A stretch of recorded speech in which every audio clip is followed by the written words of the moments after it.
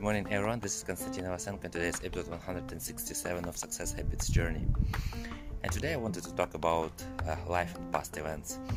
So actually, our life and past events is like riding a train. And past events and something that was in the past is like a train station from the past. And train station from each train station could be different, but we may like the past train station more, maybe past events or the past place where we lived.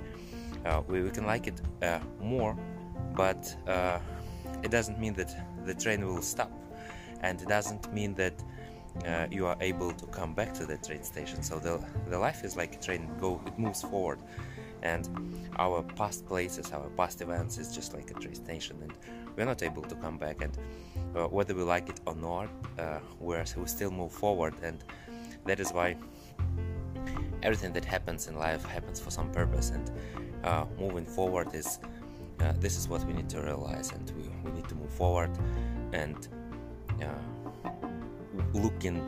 look forward for new train stations and new events, and do not concentrate on the past events because they already have passed. So this is the concept, just to realize and to know that we always have progress, and our past places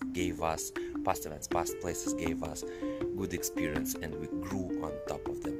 We progressed, and we are looking forward for new train stations. Have a great day, and see you tomorrow. Bye bye.